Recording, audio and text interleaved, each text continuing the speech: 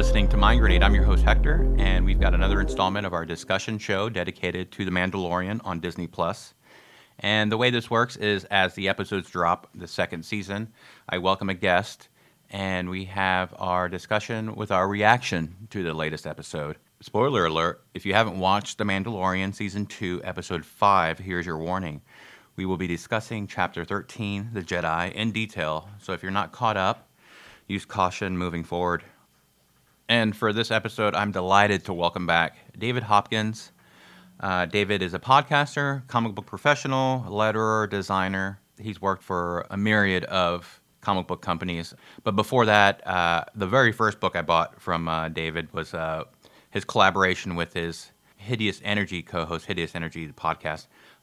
David and Austin put together a book, a graphic novel called Reproduct, and I'm lucky to have a copy of that. But lately, more currently, David's worked on a book called Juliet Takes a Break for Boom Studios, which is a coming-of-age graphic novel, and it's actually out this week on December 1st. And that looks very interesting. That's, like I said, a coming-of-age story, really vibrant artwork. And interestingly, what I noticed about this project is that the main protagonist is a young Puerto Rican teenage girl, which is refreshing. You don't see that very often in a protagonist in comic books. So I did appreciate that very much, considering that I'm of Puerto Rican descent. And let's see, what else has David worked on? He's got a Kickstarter project that he's involved in of a book titled Forgotten Hymns. And the first issue is a 22-page noir crime that mixes Lovecraftian madness and monsters. So that's on Kickstarter, and as of this recording, it's got 10 days left. I'm pretty sure it's either about to reach its goal or it's already reached its goal, but it's still, it's like I said, it's got 10 days left, and you should go check that out. And speaking of Lovecraftian madness and monsters, David is the co-host of the world's best horror podcast, Eerie International Podcast. And the international part of it is that his co-hosts, David's from the U.S., and his co-hosts are Dave Roberts, an English chap from the U.K., and Andy Preller, of Germany. And they have all kinds of fun on that podcast, reviewing horror movies. So I've been listening to David podcasts for it's been a long time, and for good reason. David's a delight on in any discussion that I've had with him, and listening to him for years on his comic book podcast Hideous Energy with Austin, his co-host on that particular podcast. So I'm super stoked that he was on this episode of the Mandalorian after show here. So without further ado, let's get into it, man. This is such a good episode. This episode 5, Chapter 13, The Jedi, directed by Dave Filoni, showrunner of the Star Wars animated show Clone Wars. So enjoy this episode of Mind Grenade.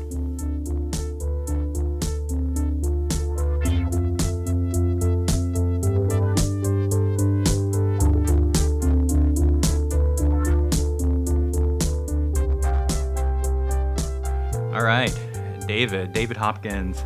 I wanted to ask you if you had a Star Wars memory from your youth, some nostalgia Star Wars stuff, or a favorite Star Wars toy or thing. So toy or thing, action figures or video games or anything that just comes to mind. So just something from your youth that... Sure. I can answer both immediately. The first, I know you said or, but I'm going to tell you both because they're short answers. The first one is, so I was at like the perfect age when the special editions came out, the re-releases in the 90s. Mm-hmm. So I would have been probably 7 or 8 when those started coming out with the special editions with like the added CG scenes and stuff that people hate. But for what they were doing was perfect, because for me, I would have missed the 70s original releases of these movies. I wasn't born. So I was psyched about Star Wars. I was like, oh, I've never seen these movies. And so at the comic book shop that we went to, my dad bought me they did a comic book adaptation of A New Hope. It was like a graphic novel, probably like 90 pages long, maybe. Wow. Bruce Jones wrote it, who later went on to do a run on The Incredible Hulk that people liked a lot. So that was early on like for his career, it sounds like. Yeah, probably 97, I'm guessing, right. something like that.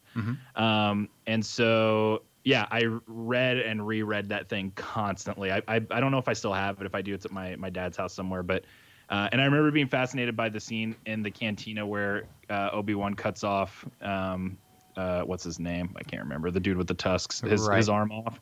In the graphic novel, there's this like, not a geyser of blood, but definitely blood. Like, and I remember thinking, like, I thought that they wouldn't bleed because of the light. Like, I remember that was like, I couldn't let go of that. Yeah. Toy wise, so then the prequels start coming out. That creates a merchandising boom, obviously. But then from all eras of Star Wars, which at that point would have only been the original trilogy and then like the first prequel. So they started doing Legos, Star Wars Legos, which now are massive. There's Lego Star Wars movies and games and everything. Right. Back then it was pretty new.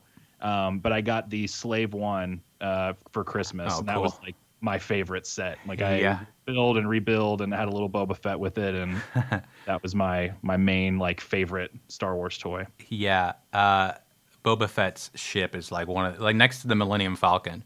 Well, also, oh boy, I'm going slippery slope, because like there's so many cool ships in Star Wars. I have kind of a controversial opinion, maybe. Okay. I think the ship in The Mandalorian kind of sucks. Yeah. I'm not a huge well, and just comparing it to the Slave One, it's what I've noticed is that the Razor Crest looks like the ships from like something like from the prequel era that was just like somehow survived. And I'm not trying to like dunk on like this franchise has like some of the best, if not the best, concept artists and designers, in entertainment. So it's not me trying to say like I could do better. Just like personal preference the choice. It's never clicked for me. I've always thought it was kind of a boring looking ship for what is otherwise such a cool show, like such a aesthetically different. To me, it just kind of looks like a ship. Like it's. And I don't know, maybe my expectations of Slave One, I didn't expect it to be like the Slave One, but that one's so iconic that I don't know. I actually tweeted about this a couple weeks ago, and then like 30 seconds later, I got too scared and I deleted the tweet because I was like, I'm going to make somebody mad. No, you do. And as part of my notes for a little later, but I'll bring it up now, is the artwork at the end of the episodes with the credits and stuff, especially this episode. I was like... Several of those could be fucking posters that I would buy right away. It's beautiful. Totally. Yeah. It's very reminiscent of the original. I forget the guy's name from the original Star Wars movies. The Ralph concept McQuarrie. Artist. Who's that? Ralph McQuarrie. Yes, Ralph McQuarrie. Yeah, like I love that artwork. Oh yeah, me too. So I did a little spoiler alert in front of the episode. So but I'll reiterate. Yeah, we'll. Anything goes with this episode. We'll get into it. So let me kind of place this where we're at in the saga. We are 5 years after Return of the Jedi. Our main character, a bounty hunter who's taken on a quest to return the child, in quotes, safely to its people, the mystical Jedi. So we are... All right, we can get into the discussion. So... about the show, you've already kind of touched a little bit on it. Your general feelings on the series as a whole, and any criticisms of the first season in particular. Love the show. I think it was exactly the healing salve that I needed after Rise of Skywalker, which I was not a fan of. Yeah. I'm definitely in the Last Jedi's like the best of the new ones. Same here. I love unapologetically. I don't give a crap what other people think. I love that episode. Yeah. I get it. I understand it's Star Wars. Everyone's gonna have a different take and what they want out of it. That's totally fine. But I thought Rian Johnson did the most interesting stuff in terms of doing more with the franchise and taking it into new directions. So it wasn't so much that I didn't expect them to roll with every idea with that. I just didn't expect it to be such a kind of loud, boring, not great movie. So I say all that to say, I was really just fatigued with Star Wars in general by the time it came out, and it, all the hype and all the discussion and then all the conversations and arguments that I'm trying to remember. Mandalorian would have been, when did that come out? Season 1? Was it before? I think it was before. Like that felt like the. Oh, I'm sorry, maybe David. It ended after the. Because I remember one of the episodes towards the end of the first season, they show the child using kind of healing powers with the Force, and then in Rise of Skywalker, she uses that same. So it was around. It was still going, but when it came out, so it felt like the one thing that brought everybody together, regardless of how you felt about the new movies. It kind of seemed like most everyone liked The Mandalorian. And it felt safe, but not in a way that Force Awakens felt safe, which I like Force Awakens, but that's a real safe movie. Like they're hitting the same beats because, they want to make sure everybody's happy. Yep. Mandalorian's safe, but in a different way. I think it feels more like fans are making it and are really nailing what's cool about Star Wars. Now, they had still kind of like that curveball in the first season with introducing the child, and everyone's minds kind of are blown because it's like we've only seen 2 of these things. For most people, just Yoda. They don't remember the other one, right? Yaddle or whatever. Yaddle, yeah. And so I saw so many memes this week where. For this episode where it was Ahsoka Tano saying, I've only seen one of these. And then like the next frame is Yaddle. And it's like, am I a joke to you? Like, do you not remember me? Everyone's already forgotten her. Yeah. So anyway, criticisms, not really. I mean, I think with Star Wars, like my expectations are in such a place, maybe because of the sequel trilogy where I'm just kind of like, look, I don't expect a ton out of it. Yeah. Which was where I lowered my expectations a ton after The Last Jedi. Yeah. In preparation for Rise of Skywalker. Is that what it's called? Rise of Skywalker? Yeah, it's kind of lazy kind of title. Yeah, I don't even remember. And so, anyway, I think I kind of want just good Star Wars stuff, and it feels like good Star Wars stuff. I think I was maybe a little bit too hyped for the first season before it came out, so when it did feel kind of, safe and episodic and stuff like that, I wasn't let down, but I was like, okay, this isn't quite what I was, hoping it maybe would be. Now, that's shifted a bit. By the end of the season, I felt like they really were doing more inventive stuff than I expected with introducing like the Darksaber stuff and bringing that in. I loved the IG unit's arc. Thought all that stuff was really well done. And then in season 2, I'll tell you what, man, like the number one thing I see people complain about, I don't have a problem with at all. And that's the whole idea of it feeling, very, very episodic in the sense that it's like he goes to a planet, he needs something. You're getting strung along. Yeah, we'll help you, but you have to help us with this thing. Okay, go to the next thing.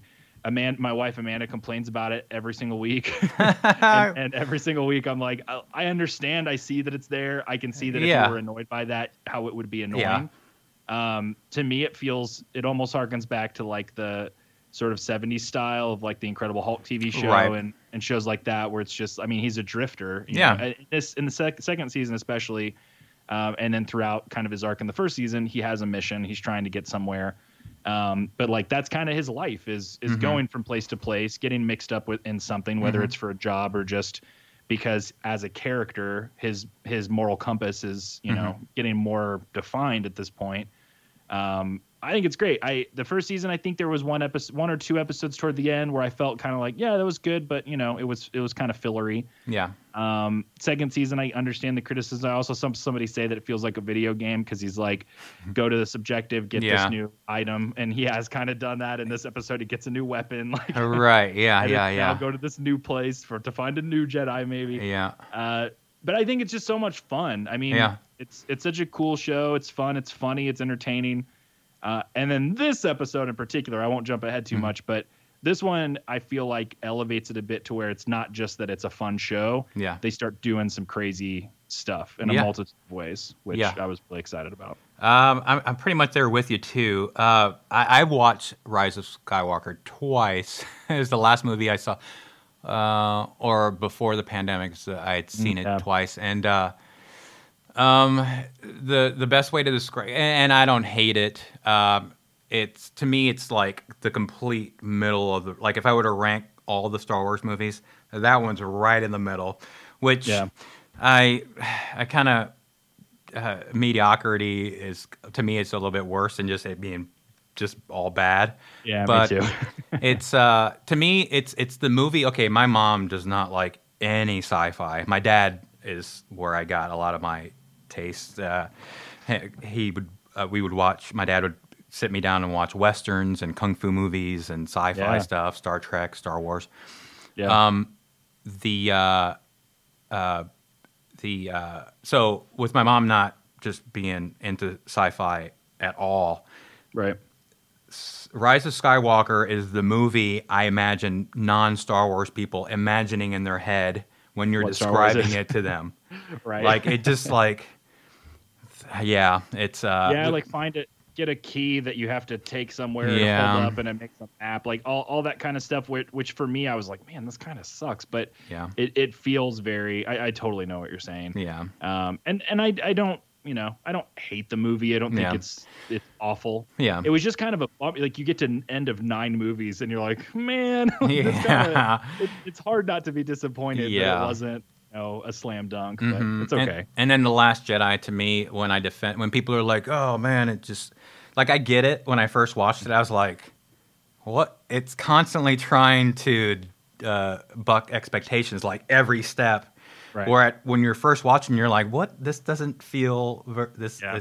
It's almost Star Wars, but Right. And then, but the one thing that gets me about that episode is that it's the only episode where I get choked up. I get emotionally, yeah. where like in several Yeah. points in it, where most Star Wars movies don't. Yeah. I have never really done that for me. I'm Yeah. a huge fan, but it's never gotten like tugging on my heartstrings Yeah, like that not an movie emotional did. thing. Yeah. Yeah. So, and plus It'll visually, be- I mean, this isn't a crazy thing to say, but I definitely think it's true. Like people are going to be talking about that movie forever. yes. And I have not heard a single person talking about Rise of Skywalker. Yeah, yeah. Like, and it's okay. People like that movie. I don't, I'm not upset Yeah. with people digging it.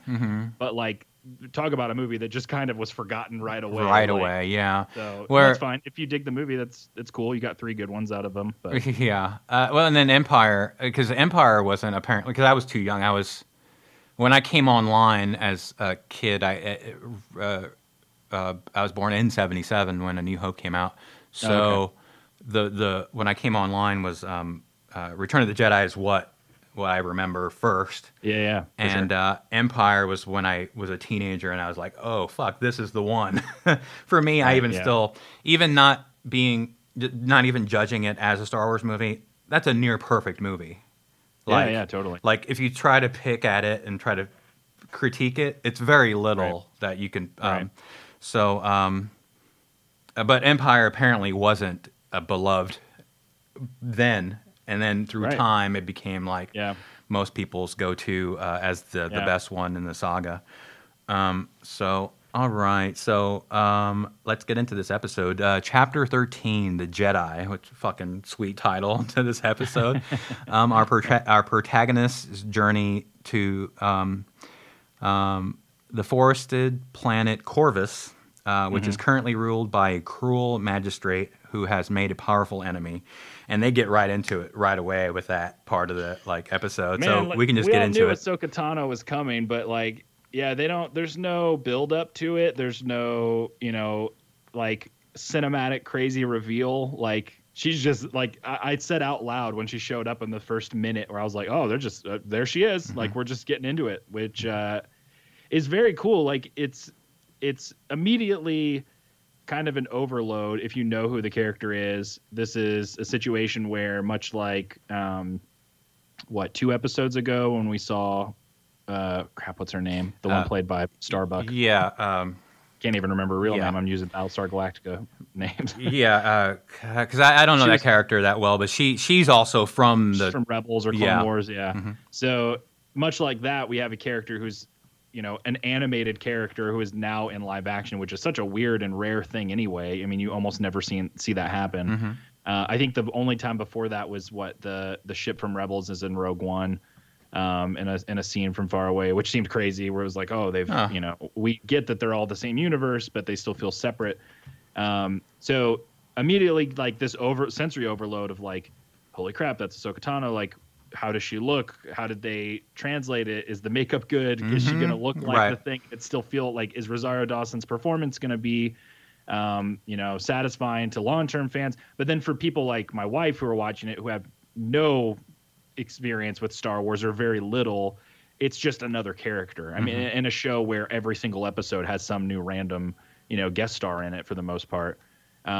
So it was, even like when we watched the episode, she's talking about the Jedi and stuff, and Amanda was like, so are the Jedi good or bad? And I paused it, and I was like, I'm thinking about it from Ahsoka Tano's perspective. I'm thinking about it in terms of like, how much do I explain to her, like with the Sith and like, and because it's Star Wars and Amanda has very little experience. And I was like, do you want me to answer that question? And she was like, no, just play it. I was like, okay. So like for her, the episode still works. Yeah. She thinks Ahsoka is awesome. Like she looks super cool. She's got these twin lightsabers.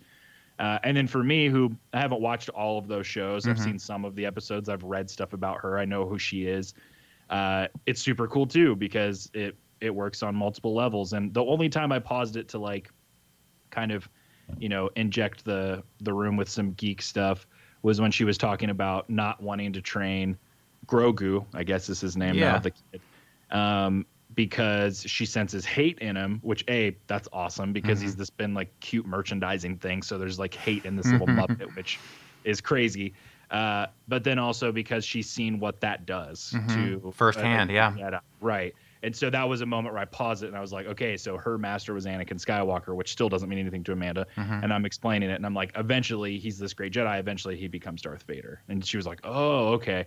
So Filoni did a fantastic job of like writing his character, one of his things, bringing that corner of his world into this show while still making it absolutely accessible to, the millions of people at Disney Plus that maybe don't know all of that stuff. And it's still working. And that's one of the many reasons I think this episode, honestly, probably, I've been thinking about it a lot because I knew we were going to be talking. I think this might be the best episode of this series, season 1 and 2. I agree. And I just watched it, but that's what I felt too. Like, it's so good. It's also, so good. Just quick side note, like the pacing is very steady and even. Which I appreciated. Bo-Katan. Bo-Katan, thank you. It's a character that Katie Sackhoff played. It's Katie Sackhoff. It's like 38 minutes long. I was looking at it again today. I watched it last night and then was rewatching parts of it today. And like, so we have like the opening action sequence, which is super cool. And she's, in and out of the mist and all that stuff. And then it is basically setup, atmosphere, plot, like heavy plot stuff happening for the series. Like this isn't a side quest. Like this is a major. Yes, it felt that way. Yeah, being addressed. Yeah, big revelations. Both for Mandalorian. People don't really call him Din Djarin, but the Mandalorian. Is that his name? Is that his actual name? I didn't realize. Yeah, in season 1. Well, first Pedro Pascal said it in an interview before they revealed it on the show. Wow. Okay. But then I think it's in the finale of season 1. All right. He says his name is Din Djarin, and you get more about it. Okay. But people don't really call him that. I think everybody just calls him Mando or Mandalorian. Anyway, big revelations to him on what the Jedi are, what role maybe she kind of plays. They have like historically. They don't get along, Mandalorians and Jedi anyway. So you have all this like awesome, pop culture, Star Wars heavy stuff that works in. And then you have a big action sequence at the end. And one of my favorite things, hands down, about this episode is I've always loved Westerns. And then, and you talked earlier about some of the stuff like the old genre stuff. So Westerns and then like Japanese samurai movies, Akira Kurosawa, and they always meld anyway. So like, he successfully sued Sergio Leone when he made A Fistful of Dollars because he was like, hey, that's Yojimbo or Sanjuro, whichever one it was. But then you've got stuff like Seven Samurai being remade as Magnificent Seven as a Western. And it's Eastern and Western approaches and executions with their own histories and styles, but it's very much the same characters and stories and archetypes and everything. Obviously, this isn't anything new. We've seen, these genres also meld over the years. Star Wars has been that. It was A New Hope was based off of The Hidden Fortress by Kurosawa. Han Solo has been this like space cowboy dude, like a Western kind of archetype or whatever. In this episode, you get both, and it's so cool. Like the the aesthetic and the style that they do in this is so awesome, where it's this melding of samurai film, and then even down to the moment where Mando and Michael Biehn, who's in this episode. I didn't realize it was him till I looked it up afterwards. He's great, so I'm glad. Yeah. Oh, Michael Bihn's awesome, but it was crazy that he showed up and then unfortunately dies. They have a like straight up spaghetti western, standoff duel in the street, while they can hear a like katana sounding because of the staff. Wow, yeah. Like samurai fight. And then even in the concept art at the end, one of the frames of Ahsoka Tano fighting is like in a dojo. Like they don't even try to hide that it's like the paper walls and stuff. Like, so they lean heavy into that, and I thought it worked so well. It was like a nice balance between the two, and then worked. Yeah. Even down to the end when they have, which the score in this show I think is great. I love his theme. I hum it at the beginning and end of every episode. It gets stuck in my head. They do kind of like a flute kind of cover of it at the end that's like also kind of in the spirit of it. I would be shocked if this hasn't been an episode that's been in Filoni's head. Maybe since the beginning of them getting the show ready. I don't know how far back they had it this far planned. But it was just like, this dude showed up to make this episode. He wrote and directed it. He wrote and directed one in the first season too. It wasn't as like, series shaking as this one was in this season. But this one just feels like he's there, man. Like, and have you watched the documentary thing they did on Disney Plus about the making of? Not yet. It's really good. I haven't watched all of it, but at least the first episode, they look at all the directors, and Filoni's telling stories, and he's just like this giant dork who got picked by Lucas to come in. But he's authentic. Like he loves this stuff, and this very much feels like a story he's had forever to kind of take the show in a step in the next direction, but then also his old characters. I'm talking way too much, but I've just been so excited about this. That's great.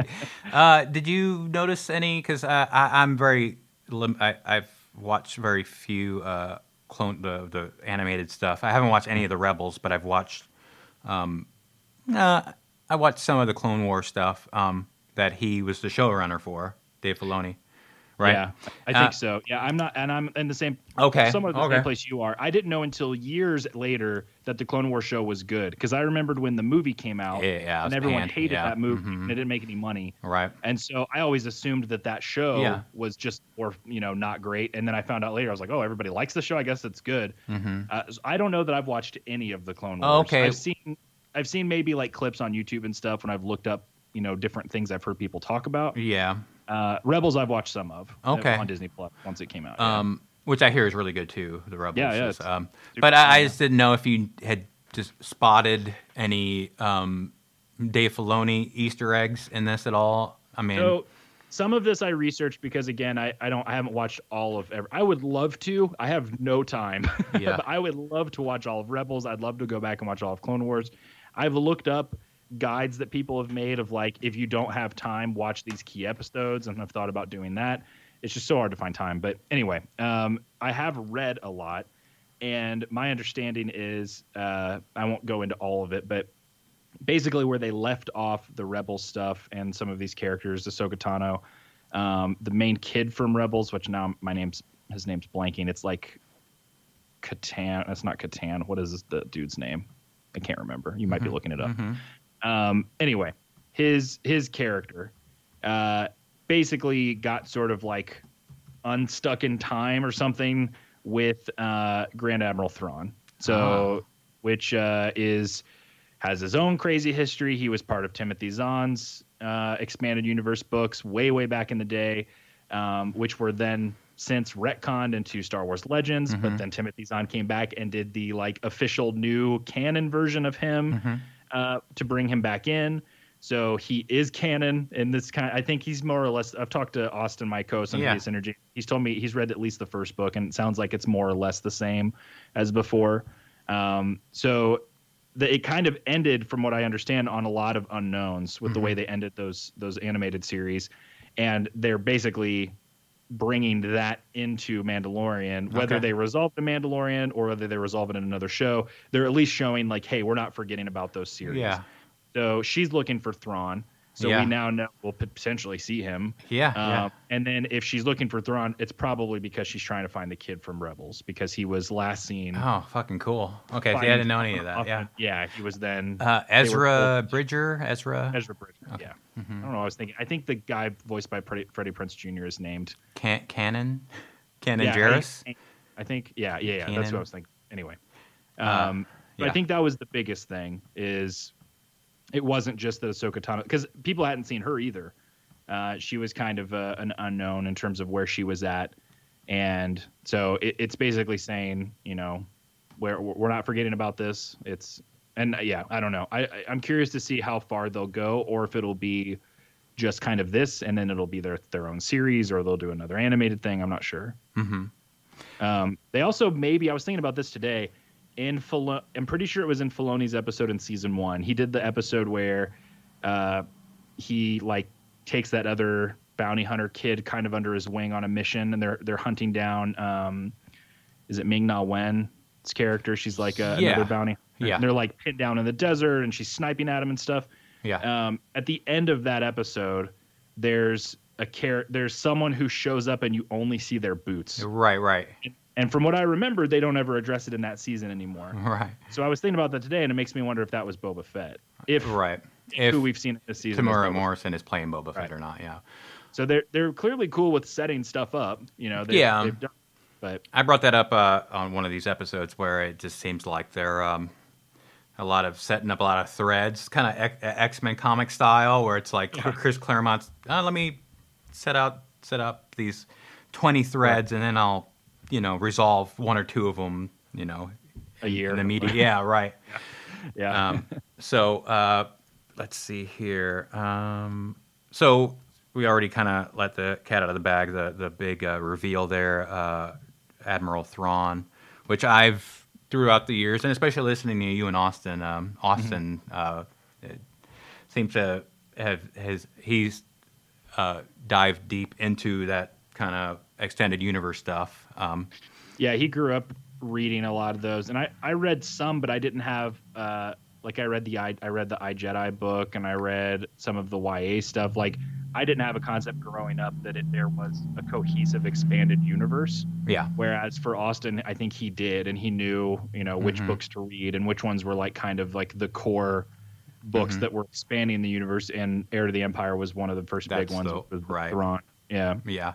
I your co-host on Hideous Energy, Austin, I did see him post a tweet about this episode and how excited he was. I'm so glad that he, I would imagine for him, is he going to be on here? I'm trying to, I wanted you guys to kind of be next to each other episode-wise, so I'm hoping to have him on the next one. Okay, cool.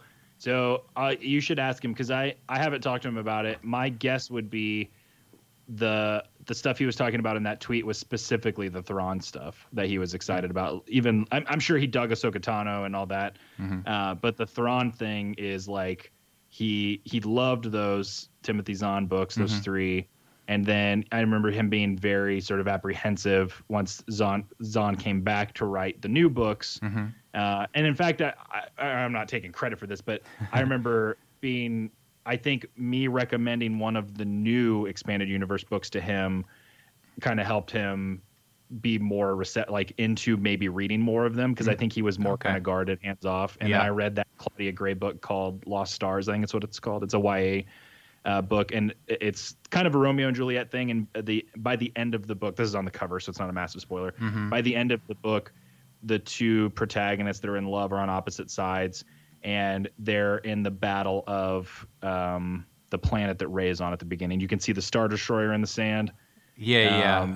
Forget what it is. It's not Tatooine. Jakku. Like Jakku. Yeah. So it directly tied into the new movies. But it was a great book. Claudia Gray wrote this great novel. So I think after he read that one and was into it, I think the Thrawn thing was like the next step for him. But he was still scared, because it was they're redoing it, even though it's the same guy. And he loved it. I mean, he told me how much he was into it. And I think he's reading the next one right now. And I think it's a trilogy again. Okay. Yeah. So it sounds from the interactions I've had with Austin is that he's been digging this show, but like I didn't know Thrawn was going to be part of be revealed. So I'm sure that was a big deal for him. I'm wondering who, like right away, I'm thinking of like actors who could play, if they're just going to have a character actor or not, or if they have like somebody like Idris Elba or something play Thrawn, like some big reveal that it's some big actor to play him or something like that. I've seen a lot of photoshopped meme because Thrawn's like a blue skin dude with it's like red eyes, I think.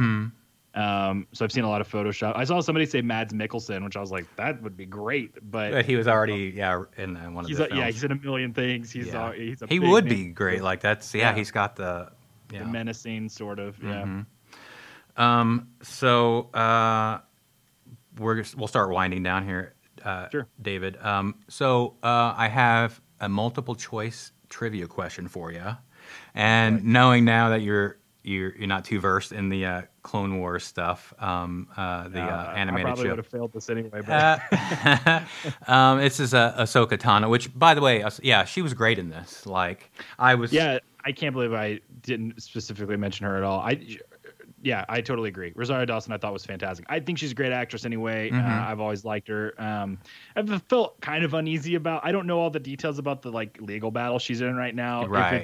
If it's true, it seems pretty awful and shady, but I don't know. So it is worth mentioning that because I don't want to act like I'm not aware or that I've not thought that's not crossed my mind. Looking at her, separating the art from the artist, just looking at her performance in this episode, I thought she was fantastic. I mean, there was an intensity that she had in her fight scenes that reminded me of some of my favorite moments with Rey in the new sequence where it was really raw. Like there's a lot of snarling during the fight and like a lot of, and not in a way that felt, like out of character or completely crazy, but just like in this fight, like it's not this like operatic is the wrong word, like, just artsy flipping around, nothing can touch her. There is aspects of that, but when she's in that fight at the end, it's just like a digging her heels in, awesome kind of fight. And that's acting without any dialogue, obviously. That's just through her face and everything else.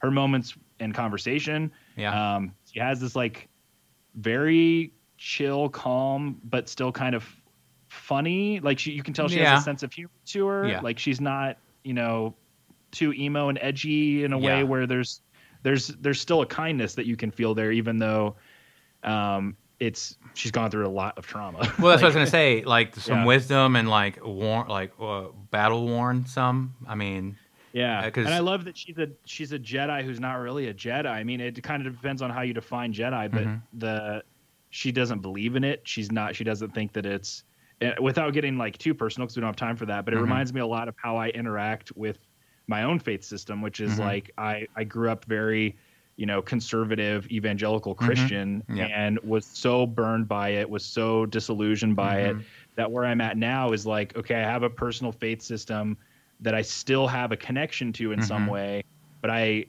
absolutely have no interest and reject a lot of stuff that comes with it. I don't really believe in the organized aspect of it anymore. So it's a weird comparison to make, but it felt very, it made me feel an affinity towards her right away. So it's like, okay, I get that. I get having something that's intrinsically part of you, but you might hate a lot about it and not necessarily believe that it works. It came across genuine. For sure. The character building there. And her lightsabers are bright white and they look awesome. But also wielding two lightsabers and just being like, I can't remember who I've seen. I'm sure there's Jedi in like Revenge of the Sith or something where somebody's got two of them, and plenty in Asajj Ventress, I think is that character in Clone Wars.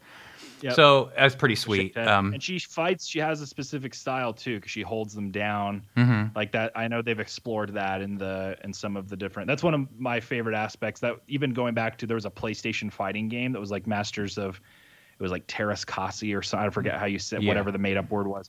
But it was that idea of like different, it's there's a martial arts element to a lot of this Jedi training and the way that they fight. And so I love it when they incorporate that into a character, and she has that. She has a very specific style and way she wields her lightsabers, which is cool. Yeah. So my trivia question was, what age did Ahsoka Tano attain rank of Padawan? So Anakin's secret Padawan. Was he? I'm not sure, but what age? So we got a multiple choice question. It's either A 14, B 15, C16 or D17 when she attained the rank of Padawan. And it's not when, from what I've read, she was taken in by Jedi or the Jedi Order at pretty young age, because they usually are pretty young. But when she became a Padawan, it was which age? I still, based off the stuff I've read, I still want to guess young. I don't know, but since they're so close, I'm not sure. Like, my guess is somewhere between A and B, 14 or 15. I'll say 15. Okay, yeah, it's 14. Yeah, they were this trivia question. Yeah, it's 14. Oh, it's close. Okay. The thing that I read that I thought sounded so cool was the idea was like Yoda assigned her to Anakin specifically because she was a lot like him. She was impulsive. She would rush into stuff and not think about it. And Yoda's thinking was, if he's then responsible for this person and sees how impulsivity and how this stuff is going to lead to danger, lead to potentially her death, that will be a lesson he'll learn for him. Yeah. It was which I think is such a cool idea. So that's why I guessed young, but not young enough. Yeah. It's just funny after because I just took that off the internet somewhere, and then I was like, oh, these ages are just like, I should have varied them some at least. Yeah.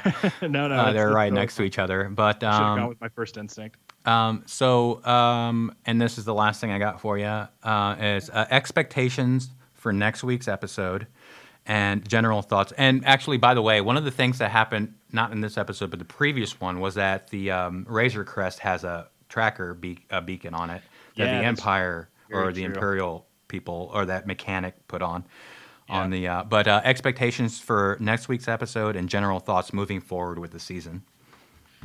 Man, expectations, I have no idea. Like this, even though this felt ultimately by the end of it, it then got back to the sort of, tradition of the series, which is now go to this new place to find this new thing with the kid, and and having that lone wolf and cub vibe is going to continue to go. Another Japanese influence. I don't know. I feel like they've brought in, between Ahsoka Tano mentioning Thrawn, between I already forgot her name. Bo-Katan. Bo-Katan and the other Mandalorians. Yeah. Not Grand Moff, talking about Moff Gideon. Yeah. There's a lot of pieces on the board now. So, they could start making big moves. This also, is there going to be 8 episodes this season? I think it's as 8, well? yeah. And this was, 5, yeah. 5, I think. Yeah, so we're a little past the halfway mark. I could see it going either way. I could see it them saying, okay, well, we made some big moves here. Now we're going to, kind of maintain this until the finale, and then we'll do some stuff to end it with. I could see them just having the next few episodes be like one big kind of climactic thing, because everything's been pushed into the right places. And then, so that was, what was expectations, and what was the second part? General thoughts on the season moving forward, but yeah. I love it. Yeah. I think I'm right there with you, man. I think it's a great series, and this definitely took it to another level for me. I'm not expecting them to maintain that, because I know with serialized storytelling, you can't have an episode like this every single week, unless you're in the last season of Breaking Bad. I was going to say, that way, yeah. Right. So I'm not expecting that. The stuff that I still think it's intriguing, the idea of going to that planet, which is like an ancient Jedi location, which has been mentioned in expanded universe stuff before. Okay. They rebooted, with the Disney kind of stuff. I know it was part of the ancient Jedi in the comics and stuff like that too. This planet existed. I think that's cool. This bringing in the Jedi, I feel like they've earned it. Austin and I talk about that, not all the time because we don't record every week anymore, but we used to talk about that pretty much every time Star Wars would get brought up on the podcast, is the idea of like, every story feels so compelled to bring the Jedi in some way. And that was one of the things that we were excited about with Mandalorian, was that it wasn't, that's one of the things I loved about Rogue One, even though there was the Force and then also I think for some people controversially, even though we both think that scene is cool, it's also like one of our least favorite parts of Rogue One is the Darth Vader thing, because it feels very fan servicey. Great, cool looking scene. Yes, right. But in a movie that otherwise is setting itself apart as, hey, you don't need this stuff to be successful. It's kind of an example where they weren't quite confident enough in the right. I think The Mandalorian for me has won me over to where it's like, okay, I think I love Favreau and Filoni's instincts. The directing has always been top notch from all these people. The writing's been great. I love the way they're expanding and building the world and the universe and pulling everything in.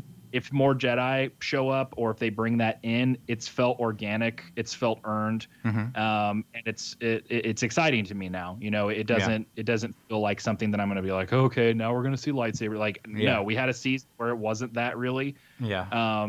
And they've proven that they don't need to rely on the stuff that a lot of other stuff has as a crutch. Right. So whatever they want to do, you know, I'm on board for. I trust them. They've won me over for sure. But I do like that aspect of it. That it's the Star Wars universe is so enormous with so many different like races and groups of characters, and also the time. Like you can go 1,000 years prior, 1,000 years in the future from A New Hope, or Battle of Yavin or whatever. But it doesn't all have to revolve around the Skywalker family. Like it's so immersive with so many cool characters. I don't know if it will anymore because of how it all went down. Yeah. But one of the things I was most, and still am, if it's still on the table, excited about was Rian Johnson doing those new movies. Yeah, I hope that happens. Going to be anything you know, connected to this stuff. It was going to be another pocket of the universe somewhere else, brand new characters. Like that's fantastic, you know, and the idea that it makes total sense that for a lot of these characters, most of them, in fact, especially in this era of The Mandalorian, they don't know what Jedi are. Like they've never seen one before. You know, like it seems like something that's made up to them because the universe is vast and there's all these cultures and planets and races. So yeah, I'm totally with you. I think they can go to some crazy places, and this feels very exciting to me in the same way that. In a different way than Rian Johnson. Rian Johnson, I felt like he was really doing stuff where it was like, this is for the good. This is what we need to do. And that was the theme of the movie. And it was also what he was trying to accomplish as a filmmaker. It hurts to go through change, but the whole idea of like the burden of a master is that they grow beyond what we are, whatever the quote was. Yeah.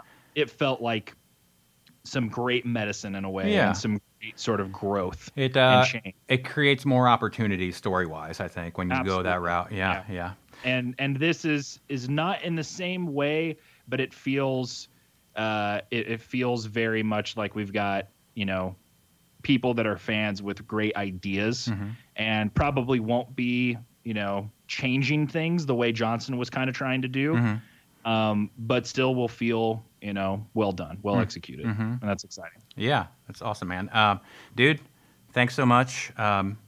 Absolutely, yeah. This was super fun. This was great. And, you know, we got a couple more episodes to look forward to. Let's wrap it up here. This has been Season 2, Episode 5 of The Mandalorian, Chapter 13, The Jedi. And so this has been Hector for David saying so long, and we'll talk to you soon.